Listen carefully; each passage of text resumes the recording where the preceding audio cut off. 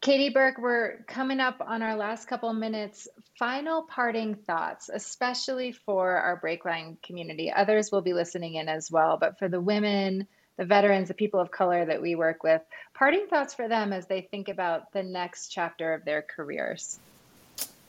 I would just say you're doing great. I think one of the things that we have a woman on our team who regularly, every once in a while, and doesn't do it in a way that's disingenuous, every once in a while just says, just a reminder, you're doing great.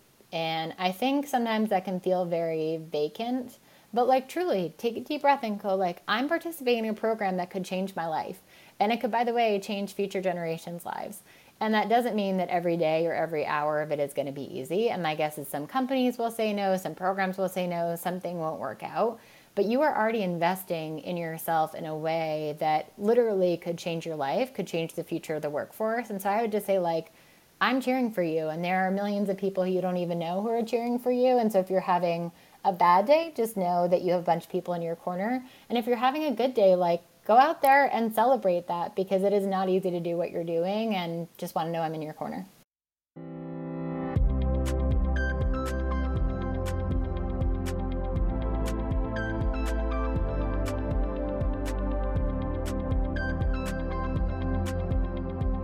How we doing out there, folks? This is your host with the most, Kenny Vaughn. I play for Team Breakline, and I am so excited that we have the dynamic trio reassembled.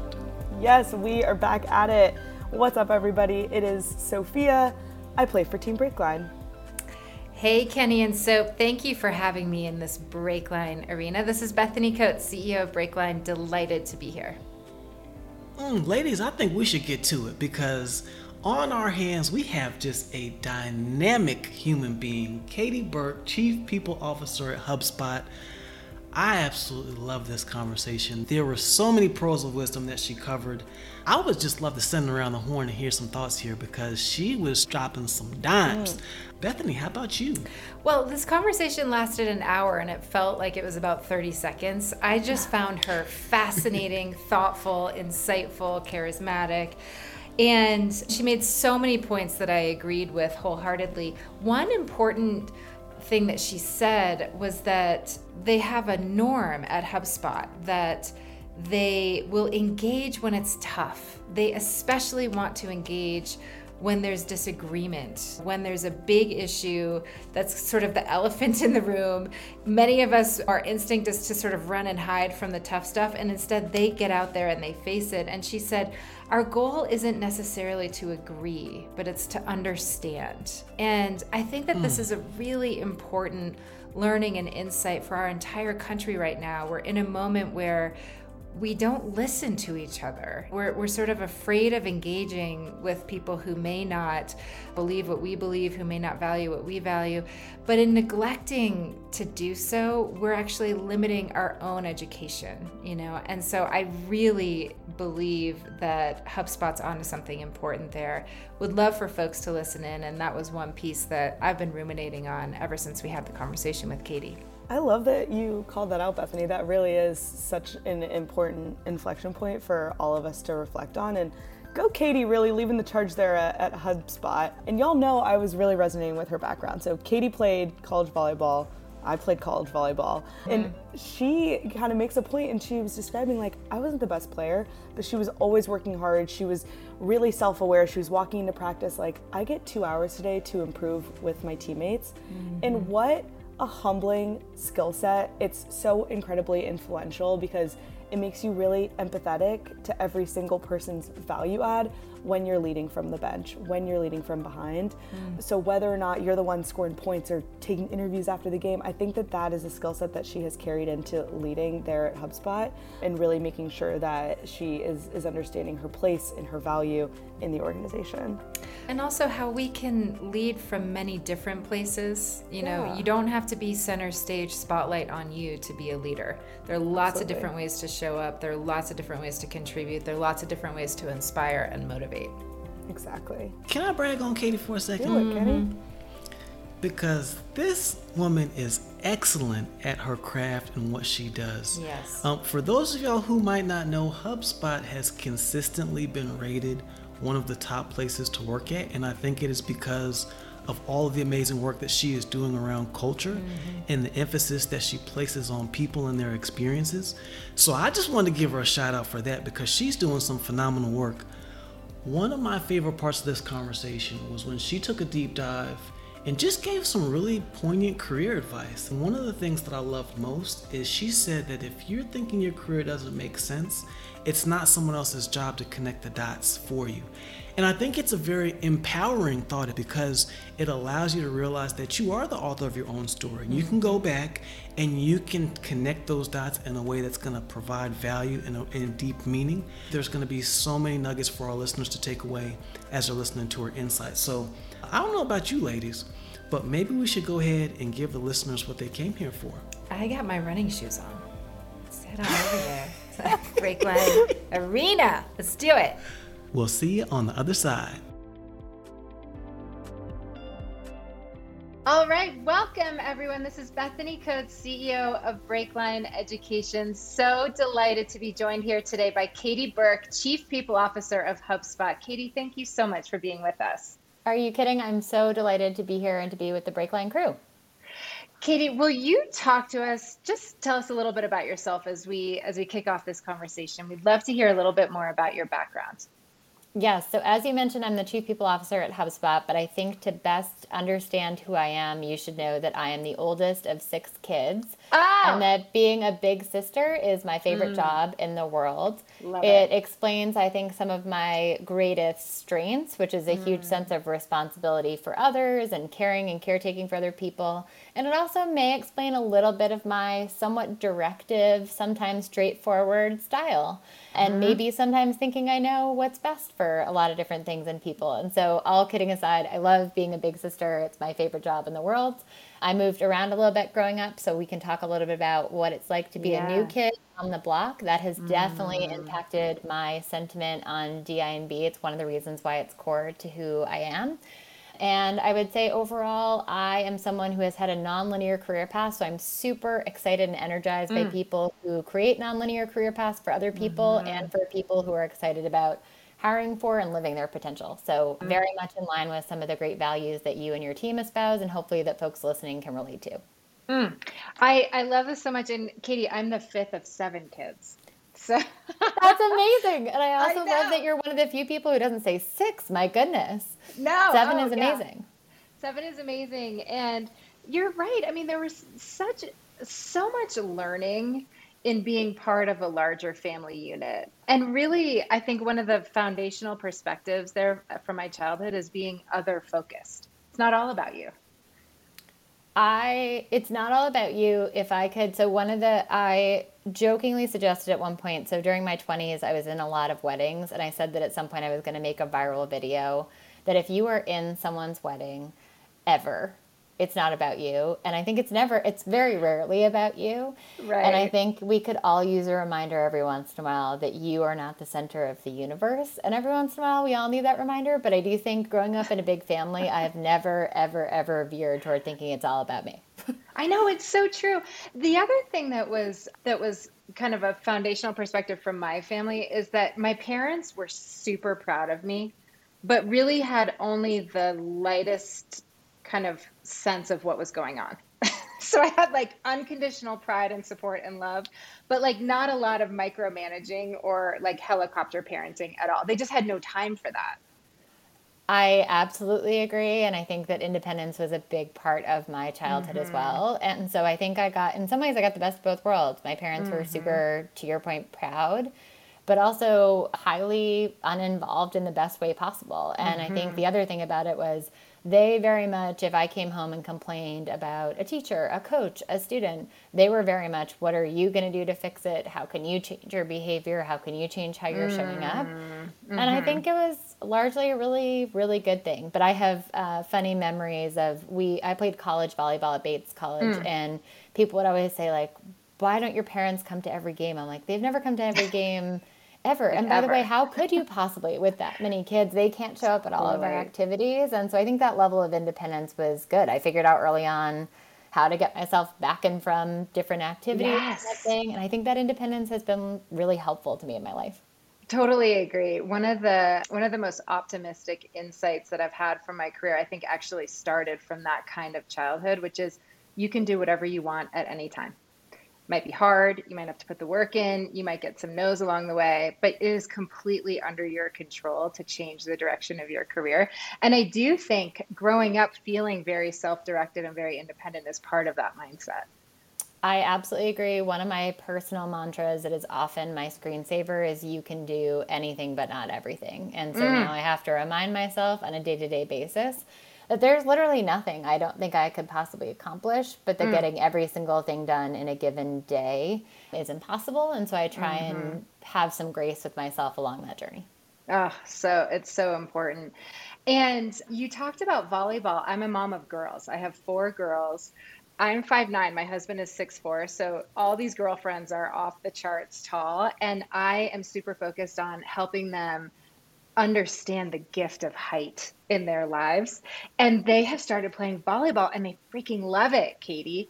Can you talk to us about just like being a student athlete? And are there lessons that you've drawn from that experience playing volleyball at that extremely competitive varsity level? So you're nice to say that, and I'm glad you asked. I think oftentimes when people hear from student athletes, they hear from the star student athletes, right? You hear from the Dwayne Wades of the world, the people who are at the top of their game. I was not that person. And so what I always say to people is I started playing volleyball. I played a little bit in middle school, but I was new at a public high school. I came from a Catholic school, went to a big public school. It was my first day in ninth grade. I tried out for volleyball. They posted the JV list. I was not on that list, and I was crying because I was brand new at the school. I was like, I was just trying to get a break here. And so through tear-soaked cheeks, I went up to the assistant coach and I said, I'm so sorry I didn't make the team. Is there any way I can help managing? And he was like, what are you talking about? You made the team. It just was a total clerical error. And so I just used as an example of like, I made the team, and had I not bothered, had I stormed out of the gym that day, I may never have played college volleyball. And sure enough, he was gracious. He was like, it was a total clerical error, fine. But point being, in spite of that clerical error, I was never the best player on any team I played on, including my college team. What I was really determined, really hardworking, very self-aware of my role. So I'm 5'8", which is tall, but not super tall. I have no ups whatsoever. So I was terrible in the front row, like truly terrible. But I got really good at defense, and I had a incredibly accurate serve. And so I think self-awareness is an undervalued trait. I never walked into a gym being like, oh, wow, are you lucky I'm here? Here's your star player. What I was best at was being a good teammate and a good leader and knowing my role. And so what my college coach would tell you is the rotation where I was serving was our strongest rotation all 4 years I was there. Love and that's that. because when I walk on the court, you got someone dependable, you got someone in your corner, that sort of thing. And also, by the way, our best players, our hitters, were in the front, and they were really what mattered. And so I think knowing your role and understanding your role is important. And I also think when people talk about student athletes, they often talk about people who are stars.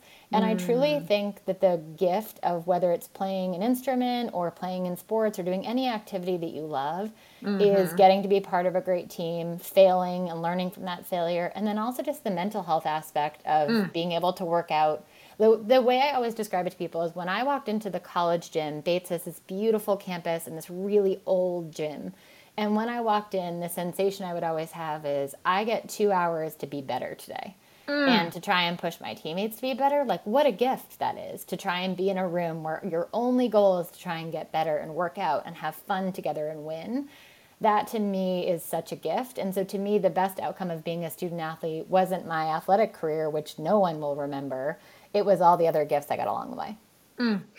And there's so many parallels between that experience as a student athlete. You could have been describing your experience as a teammate, as a leader at HubSpot, as you were describing that collegiate part of your experience.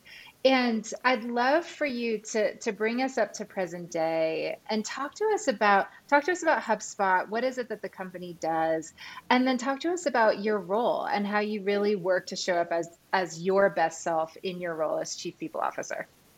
Absolutely. Thanks for the question. HubSpot is a CRM company. We started out selling marketing software, but over time we've developed to a front office platform. So what that basically means is organizations, over 100,000 organizations, mostly small and medium-sized businesses, use HubSpot to organize their entire sales, service, and marketing operations. And so we're helping millions of organizations grow better. That's kind of core to our mission. And we're growing really fast globally. And so what I love hearing from our customers is that we're helping them grow their revenue and their reach, but we also have been known as a business, as an organization that shares a lot of content, community. We really help people. And so part of our focus on small businesses is we're not just adding another dollar to your revenue, we're really helping your team grow and your community grow and helping you grow in the right way. And so for me, oftentimes people will say, like, never thought of you as a marketing technology person or a CRM person. For me, it's about helping those entrepreneurs and companies grow and really grow alongside us. And so that's why I'm super excited about our mission and still remain excited about our customers to this day. I joined HubSpot 9 years ago, which is kind of wild. I'm coming up on my 9-year anniversary. When I joined a little bit on a whim, I would say. I thought I would be at HubSpot for a year. I thought it would be a stop along the way on my journey. And the reason that I joined HubSpot was the company that I worked at before, Exos, worked on human performance and athletic training, was super interesting, and I loved the people I worked with there.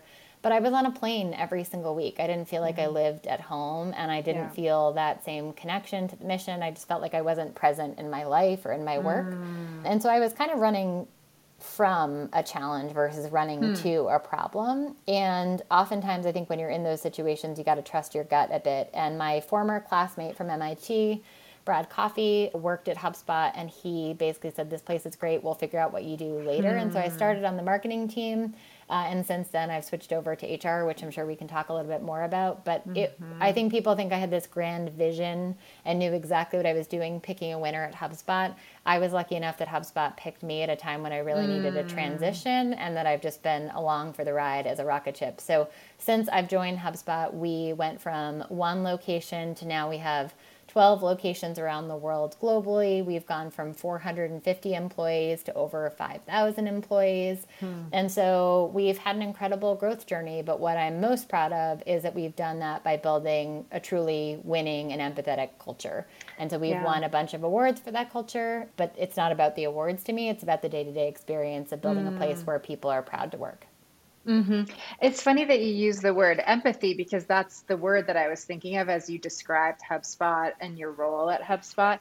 And I was wondering, one of the points that you made earlier in this conversation was the fact that you moved around a lot as a kid, and that actually influenced your interest in DIMB. And I'd love for you to talk about that part of your childhood as well, and how that influenced your sense of empathy, both for your customers, but also in terms of building a team, and where we should be drawing from to build that team, what it should look like and feel like. Absolutely. When I was 6, we moved to Vancouver, Canada, which now doesn't sound so exotic. But at the time, pre-internet, pre-email, moving to another country and to the other side of another country, Boston, felt pretty big to our family. And one of the coolest parts of Vancouver, which I'm sure you know, is that it's a super international city. And so I moved there with not really knowing what to expect. But my first day of grade 1, as they say in Canada, everyone else's lunch, so I was fortunate enough to have a ton of Filipino and Japanese classmates, and everyone's lunch had seaweed or sushi or some other amazing Asian delicacy in it. And I had a good old PB&J, and I came home and I was like, we got a problem here. And my parents were like, ask questions. How cool is that? Ask people, tell me what's in your lunch. Tell me how your parents. And so it was a super cool reminder of 2 things. One, just being new is so hard. I was a pretty extroverted, confident kid. It's still so hard, that feeling before you cross the threshold, being like, I hope people like me. I hope I'm okay at this. Everyone can relate to this because we've all been at some point. And then I also just think, what happens when you experience difference? How do you take that in, and how do you get curious about it versus judgmental? And so I think I was really lucky to have that experience so early. And it made me both willing to work through the awkwardness that comes along with being the new kid, but also super empathetic to people who are the new kids. So my mom had one rule in our house, well, two when we were going to school. One is raise your hand if you know the answer. She wanted to raise confident kids who said, I know what's up. But number two, which was way more important, was no one eats lunch alone. And so the big rule in our household was just if you ever came in and said, oh, well, I did this and I was sitting with all my friends and this person was sitting by themselves, that was the biggest trouble you could get in. Not a grade, not anything. It was leaving someone alone and not demonstrating empathy to them. And so I would say that's something that was really highly prioritized in my household growing up, and certainly that being new helped me navigate. And so I think when it comes to the DEI work we do at HubSpot now, I don't claim to know all the answers. I'm still a student. I'm still learning and growing. But where I try and start every conversation is just with, okay, let me put myself in the shoes of the person who's talking to me or feeling excluded, or just if people are new at HubSpot. Anyone who's new, regardless of your background or where you're coming from, feels that same awkwardness. And so our job is to make sure we're giving them the empathy, support, and space they need to succeed and grow. And I think my life experience has helped me grant people that. I love that. I love that so much. Just being aware of other people. We talked about this a little bit, but I think sometimes there's an epidemic of always being the star of your own show.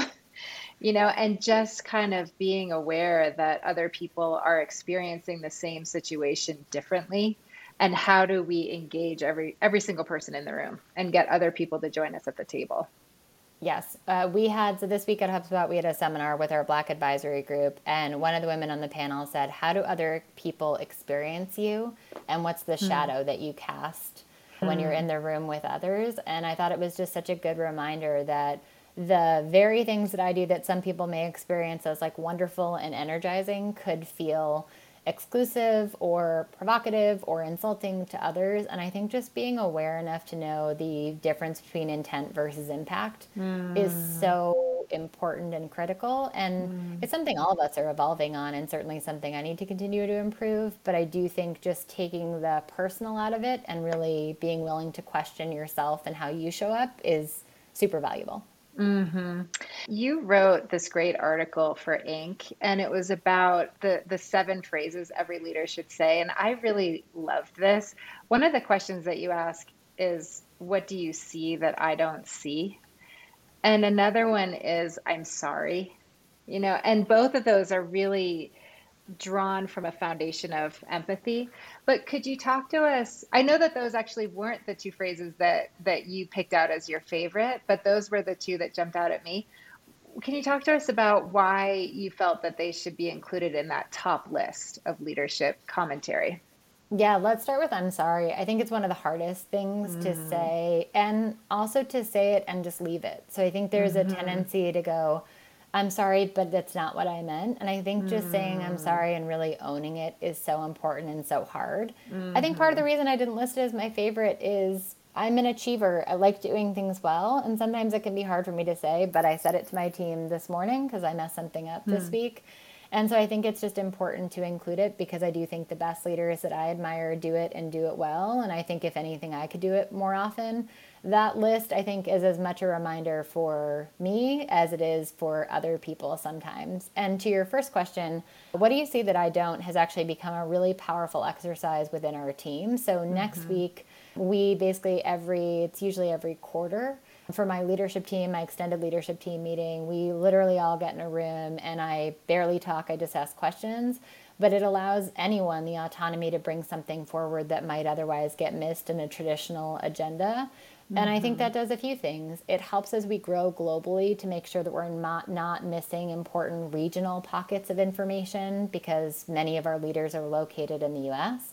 It ensures that my own bias and what I digest and respond to is not front and center in what gets put on the agenda to begin with.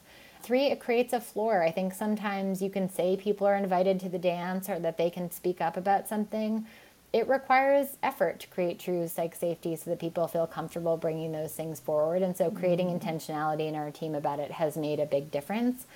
And I will say, I come by that need to do that quite honestly. I am very much an activator. I like to move things fast. I like a strong pace on things. And so part of what that exercise forces me to do is slow down and listen. And I've found it to be incredibly illustrative, really illuminating, and it's changed the course of some things we've done as a team as we grow. Thank you for sharing that.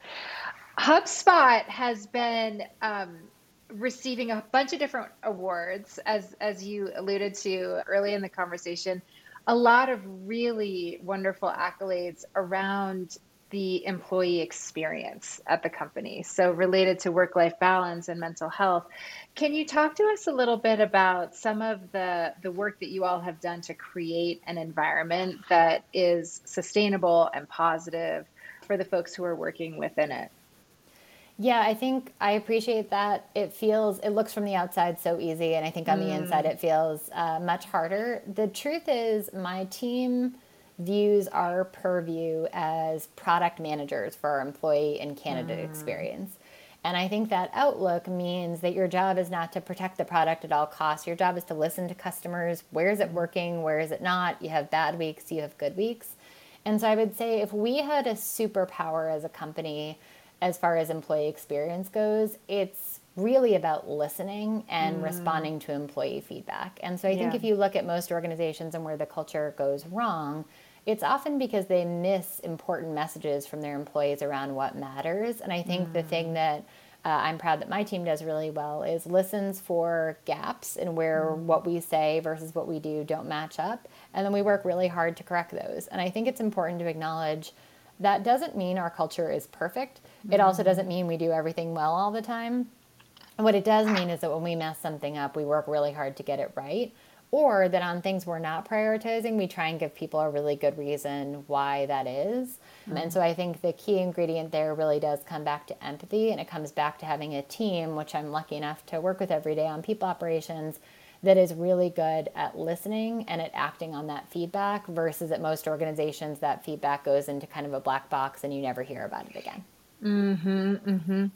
And what do you say to critics who might say something like, I'm just thinking about sort of the like critique of Silicon Valley based startups, which is like grind it out, you're like in pursuit of building a big company, growth at all costs, and thinking less about the toll that might take on employees and actually using it as a badge of honor. The all-nighters, or the number of times that they've missed kids' soccer games, or all these sort of indicators that you're spending your entire life at work.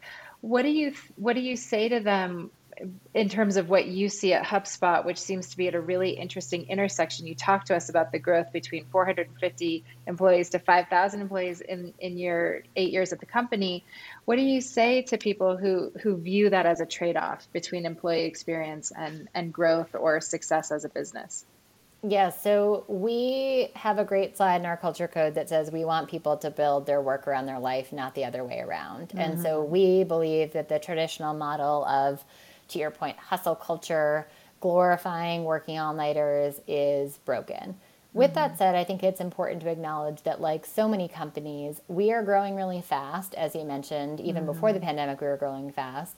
And then growing fast in a pandemic brings its own set of challenges and complications and the blurring of work and life.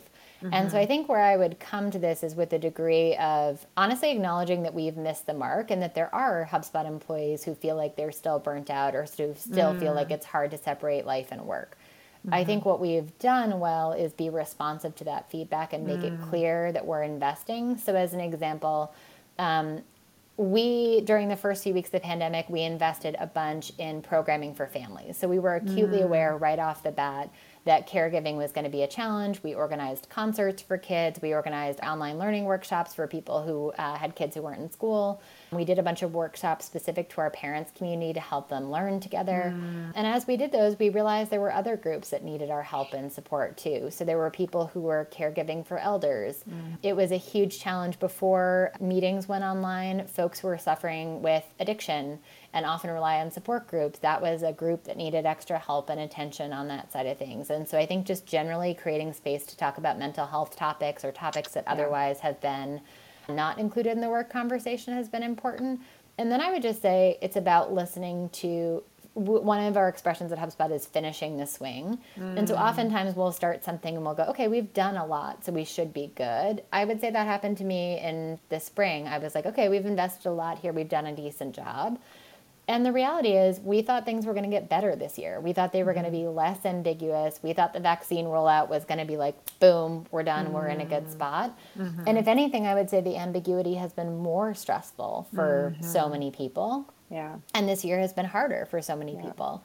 And so I think part of it is not celebrating, so not going like, yeah, we nailed it because we did all these things, and instead go, okay, let's be proud that we did them, and then also realize where they're still missing the mark. And so a few things we're working on now. So I'm super excited and proud. So we announced late this summer that we have a new CEO, and Yamini is a woman of color, immigrant to the U.S. She's absolutely incredible and doing amazing work. And I think it's so cool that in her first act as CEO, she announced a plan to meaningfully address burnout. And so I think you need look no further than her first act as CEO to see how much we care about this and how much we take it seriously. And so I think the end goal, exactly as you said, Bethany, is that at the end of the day, yes, people at HubSpot work hard, and they absolutely have to work hard to help us meet our growth goals. But I never, ever, ever want anyone using it as a badge of honor.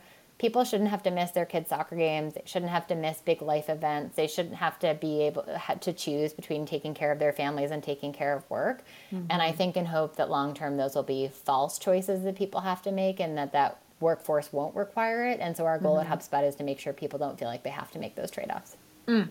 I love that so much. And we were talking, Katie, before we went live with the conversation about Breakline's work, which focuses on women, people of color, and veterans, and enabling folks from those communities to transition into the tech sector. But you can imagine that some degree of our work is sensitive, and sometimes it is charged. And one of the things that we say internally is, if it's hard, that's an indication that you need to talk about it.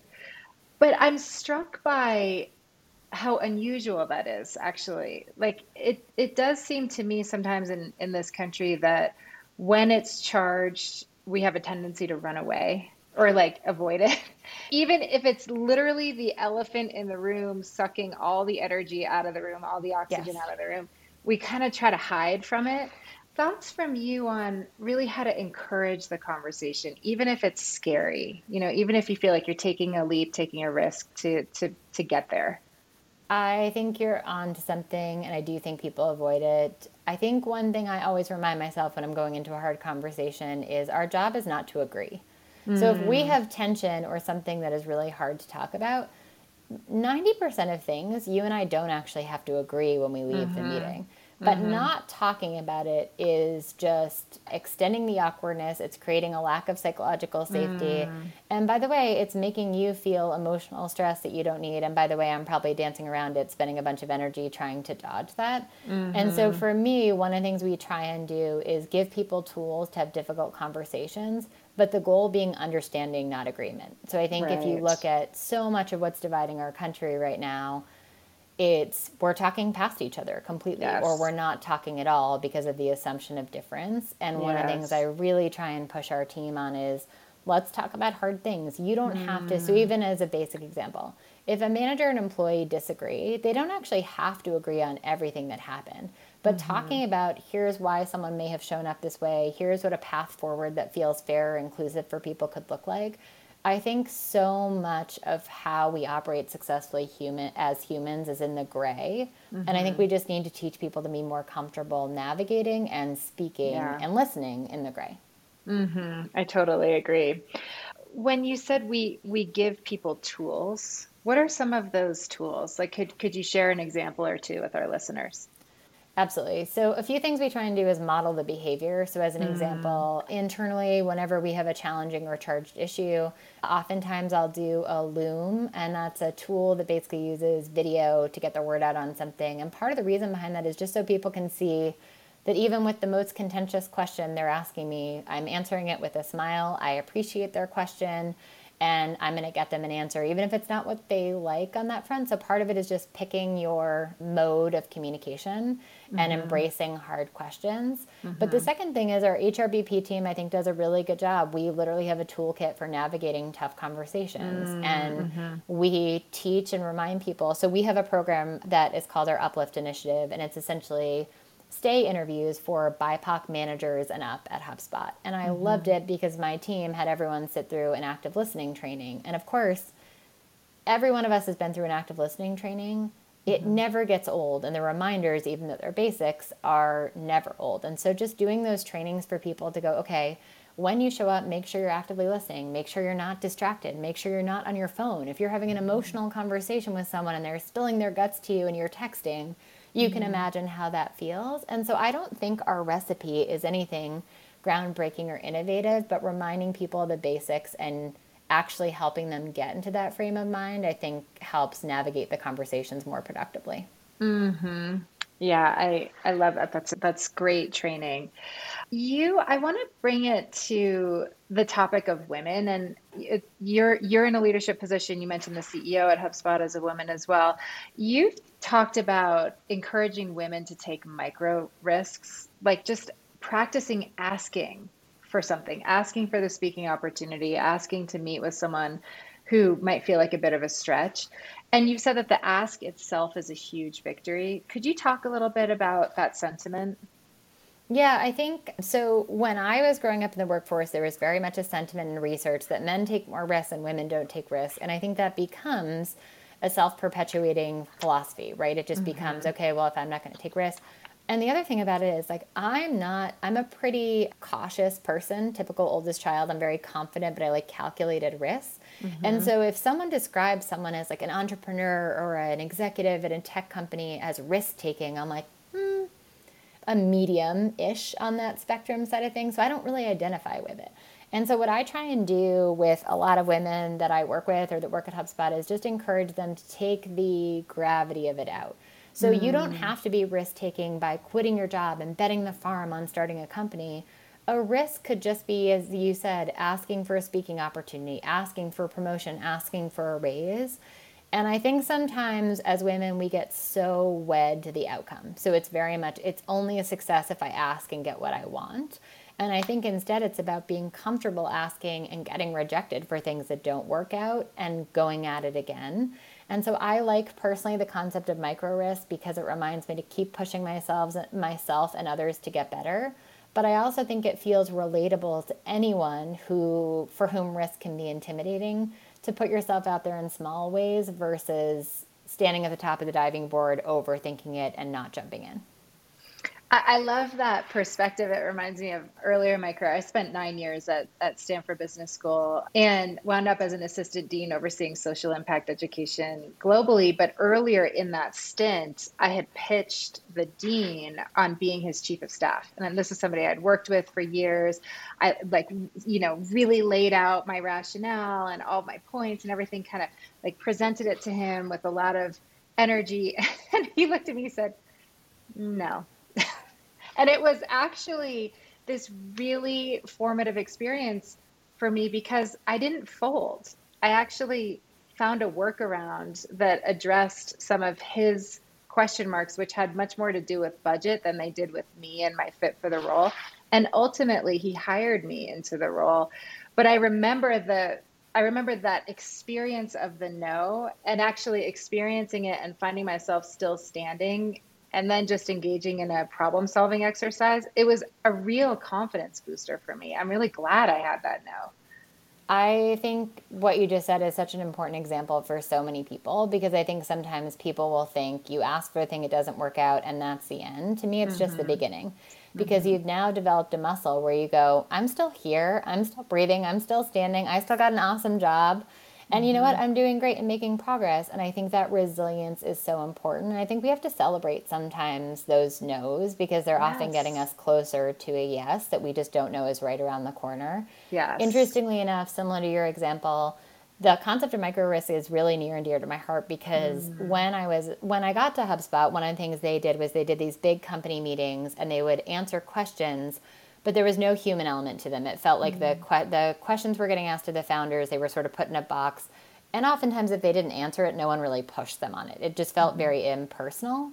And so I suggested on the company wiki that someone should ask the questions. And I got so nervous, actually, that it was a bad suggestion that I took it down, which was maybe not the best example. But our CEO at the time, our founder, said, why did you erase that? I actually think it's a good idea. Why didn't you try that? And so I started grabbing the mic for our company meetings and saying, like, okay, I'm going to ask these questions of people when I worked in marketing. And that was how people started to associate me with our culture. That was the only reason I got tapped on the shoulder for the cultural role, which then led to a career in people operations. So a little tiny risk in putting yourself out there can fundamentally change the trajectory of your career. I didn't ask for anything big. I asked for something that I really thought would help the company and our organizations and make our meetings better. And it was the start of big things ahead. And to your point, I've also learned a lot from things I've asked for and not gotten. But every single one of them has taught me that when I ask for those things, I still get to get on these podcasts, have a great conversation with you today, get to go for a run tomorrow morning. And you know what? I'm still standing. And I think it's just a good reminder that resilience is built in little drops. Yes. And oftentimes feels like it's in buckets for other people, but it's really built in drops. I totally agree with that. And I love that example. And the impulse that you had to take that question down, we at Breakline would describe that impulse as imposter syndrome. You know, like, who were you to have a suggestion and to like put it out there publicly? Has imposter syndrome been a companion to you throughout your career? And if so, how do you address it? How do you contain it? How do you manage it?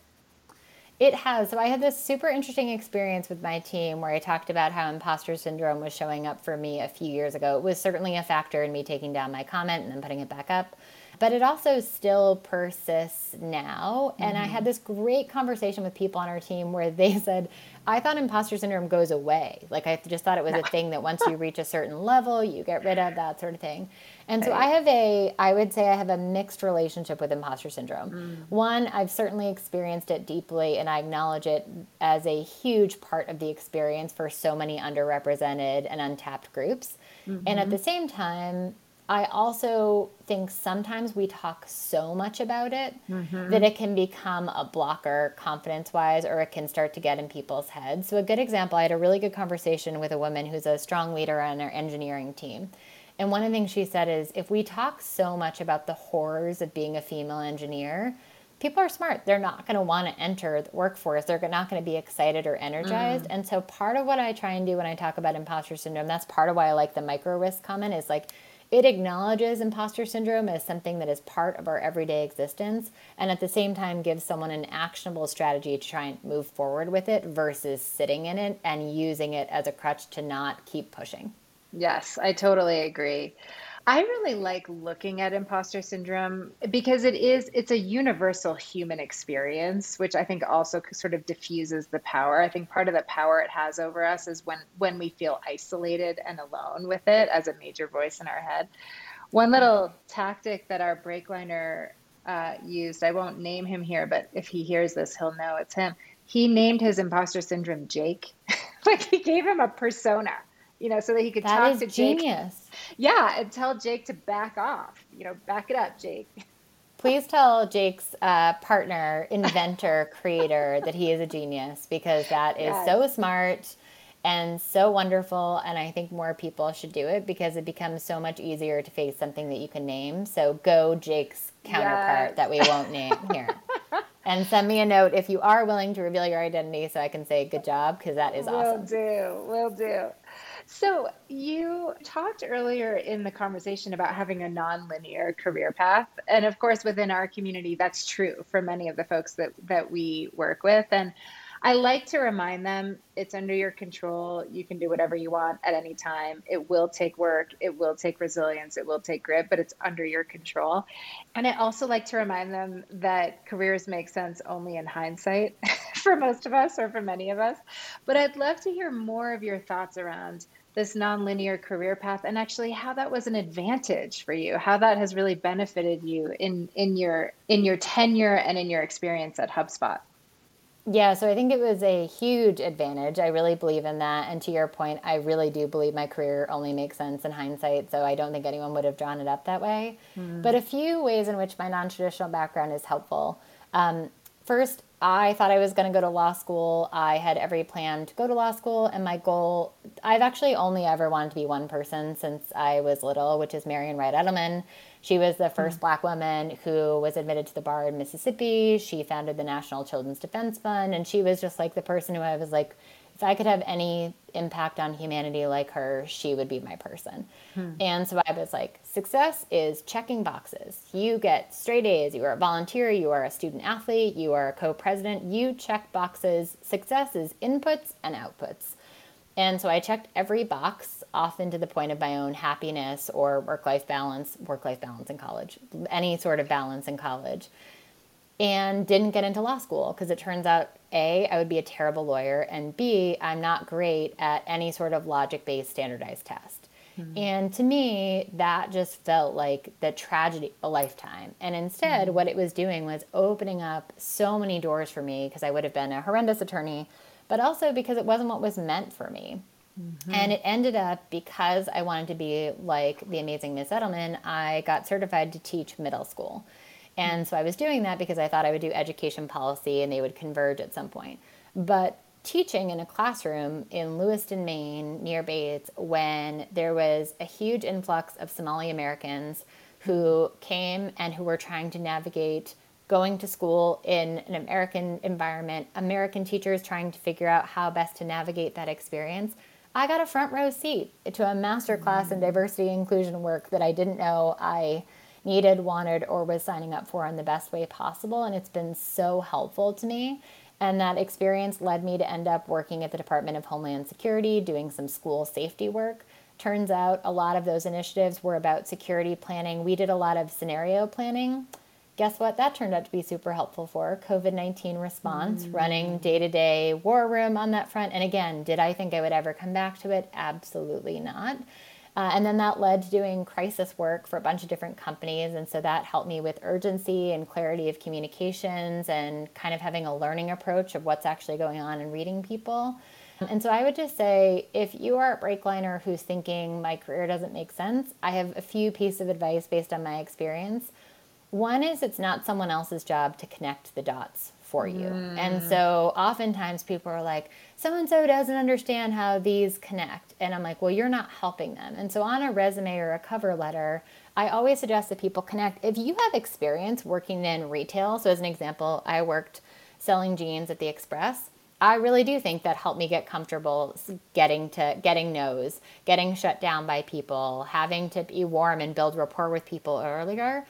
But don't expect someone to know or intuit that if they haven't had that same experience. And so in your cover letter, make it clear how your experience, which is unique and wonderful and brilliant, connects to the job that you want.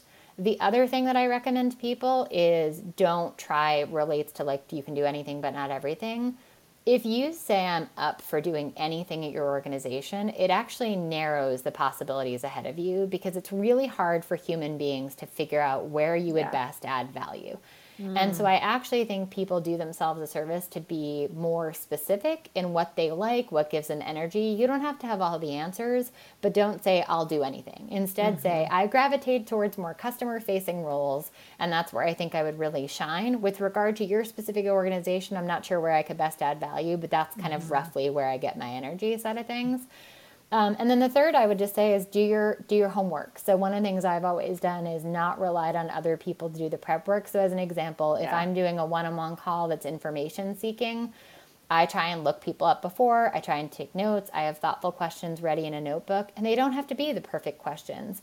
But if you take the time out of your day to meet with me, I'm going to make sure I do my homework before. And so I think if you have a non-traditional career, first of all, yay, go you. I'm cheering you on from the sidelines.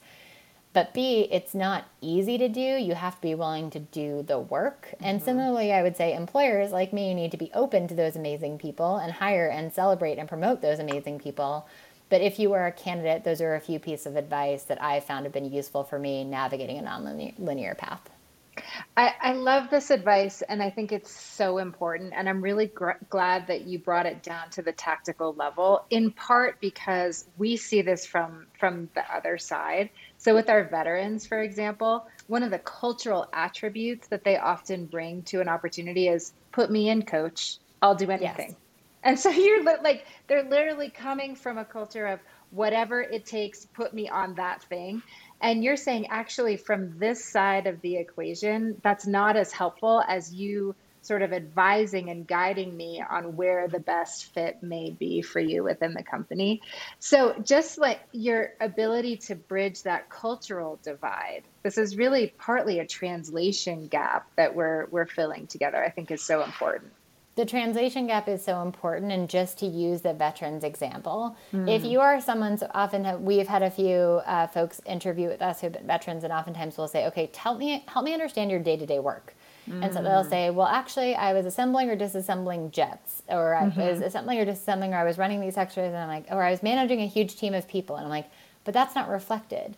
And oftentimes they'll Mm, say, well, how could you not know what this level and this army did? I'm like, because hmm. I'm not living it every day. So just help me Mm. understand that you have great Yes. experience leading a big team, that you were running training in Yes. ambiguous environments on that front, that you were assembling or disassembling aircraft machinery. If that doesn't directly translate to HubSpot, Yes. that's fine. Yes. It at least helps me understand that you can navigate ambiguity with the best of them on that Yes. side of things. But don't assume I understand that. And don't get me wrong, I think folks who have served in the military bring great experience on that front, but I don't always understand all the language and Right. nuance there, and so help me along that journey. But what I really like about what you just said is that you invited them to educate you. And Absolutely. yes, and I think that that is so crucial for employers to remember because we've seen, so we now have about 1,000 Breakline alums, more than that, at 85 different companies. We have seen a hiring decision turn on a word or on a sentence that someone says. So we have to be really sensitive to the language that we use, both from a preparation standpoint as the candidate, as you said, but also from an interviewer standpoint. As the decision maker, really, are you enabling this person to best tell their story to you? I absolutely agree. And I think the other thing is what actually matters. So I think sometimes people are Yeah. matching to similarity and to use the same words that I do to describe something. And so as a Hmm. result, we would be a great match. And Hmm. instead, part of your job as an interviewer is to go, what am I missing? What do you see that I Hmm. don't see? What help me understand that experience? And so if I don't understand truly what you're explaining to me, I'm going to go, Bethany, Hmm. help me understand what that actually means in Yes. practice. Give me a Yes. sense of a day to day. Okay, I know this may seem silly, but you wake up, give me a sense of what you're actually doing on that front. And it Yes. is on the interviewer to help push for that level Yes. of clarity versus assuming the worst. Yes, and I so appreciate you giving that example because if we think about well-connected candidates who come in and interview for a role, they get a lot of preparation and coaching and guidance just through their personal network. They might even know someone at a company like HubSpot who's giving them sort of the inside scoop on how to show up. We as interviewers can give that same advantage to unconventional candidates during the conversation if we just go that extra step and invite them to share more to help us understand. I I'm really think glad that when you shared you're that. unconventional candidates, we should be conspiring to help them succeed through every Mm-hmm. stage of the interview process. Mm-hmm. And it should feel that way. So, one of our Mm-hmm. concepts at HubSpot that I believe strongly in is, as a good example, is I get asked all the time to do informational interviews. And I don't do them anymore because I don't believe that they're in line with my belief on diversity and inclusion. So, instead, Mm-hmm. I wrote one up with everything on it and it's on Medium. So, everyone can read Mm-hmm. it at any time and you have the exact same access to information. And the other day, I asked my Yes. network for a bunch more questions. I'm going to do the same and I will answer every question in a Medium Mm. post and make sure that everyone has access. Democratizing access to information that would otherwise only be Yes. held via cultural capital is so Yes. important. And so I think that's something that we're trying to lead the way on is actually not even just build it into interviewer training, but just make it available to everyone and send Mm-hmm. it to people without them asking. And I think democratizing Mm. access to that information is an important thing that any employer has control over. And we have continued room to improve and grow there, but it's something that we are philosophically trying to really push. Oh my God, I love that so much. And I have one recent example. Stanford Business School wrote a case on Breakline and invited me to come back last week. Thank you. Invited me to come back last week to co-teach the case, actually for the first time in person in like 2 years because of COVID. So I walked into the classroom and there was one Black student in a classroom of 55 students. And what I was listening to the conversation, and the conversation was actually about how to navigate around a really tricky business obstacle. And I was thinking, if you are not in this room, you have no access to the gems that are being dropped right now. And so your point around democratizing access is so well taken, to be really sensitive about the spaces and who gets to enter those spaces and gets access to that information, and make sure we're doing everything in our power to open it up for all. One of the things we talk a lot about is who gets to be the hero of a story. So who gets to be the hero, who gets to speak, who gets to be in conversation, who do we applaud, who do we reward, who gets the mic for things. And I think those are important conversations, not just to ask at the outset, but regularly. So when times are good, what happens? When times are tough, what happens? And I think asking yourself that question is so important as it relates to true inclusion and belonging. And that's one thing we've been really emphatic in our return to work policies. We are investing really heavily in hybrid, and I resist emphatically when people say the old workforce worked perfectly. For whom? I always ask. And that's why when you see especially BIPOC women reticent to return, you think like, why is that surprising to people? We have disappointed women of color at every turn in the modern workforce, and we've disappointed people with disabilities. And so why are we surprised that they are not like rushing back to work? And by the way, often the people who are being asked about the future of work are a bunch of white men who have a power incentive to keep things the way they were before. And so I think just asking why things are the way they are and why they need to be, and just thinking about your diversity and inclusion initiative as very much in line with your hybrid work. So one of the things we have said is we're not just going to post a bunch of remote roles externally that are available to be done anywhere. We're going to make sure that all the internal roles will be similarly posted and available for remote work too. And I think one thing we were really emphatic about is for folks who are veterans, but also for their spouses or partners, the career growth opportunities when you have to move around and it's not in your control are somewhat limited. And so making sure that people and leaders understand the connection between where you choose to post a role, where you choose to host an offsite, who you choose to promote, and your DI&B philosophy. I think sometimes people think those are different things, and I view them as one and the same. Katie, Burke, we're coming up on our last couple of minutes. Final parting thoughts, especially for our Breakline community. Others will be listening in as well, but for the women, the veterans, the people of color that we work with, parting thoughts for them as they think about the next chapter of their careers. I would just say you're doing great. I think one of the things that we have a woman on our team who regularly, every once in a while, and doesn't do it in a way that's disingenuous, every once in a while just says, just a reminder, you're doing great. And I think sometimes that can feel very vacant, but like truly take a deep breath and go like, I'm participating in a program that could change my life. And it could, by the way, change future generations' lives. And that doesn't mean that every day or every hour of it is going to be easy. And my guess is some companies will say no, some programs will say no, something won't work out. But you are already investing in yourself in a way that literally could change your life, could change the future of the workforce. And so I would just say like, I'm cheering for you. And there are millions of people you don't even know who are cheering for you. And so if you're having a bad day, just know that you have a bunch of people in your corner. And if you're having a good day, like go out there and celebrate that, because it is not easy to do what you're doing, and just want to know I'm in your corner.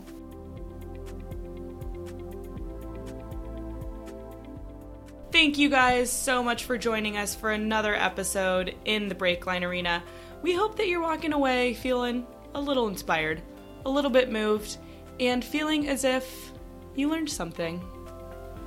I'll tell you what, if you enjoy what you heard today, we only need you to do one of three things.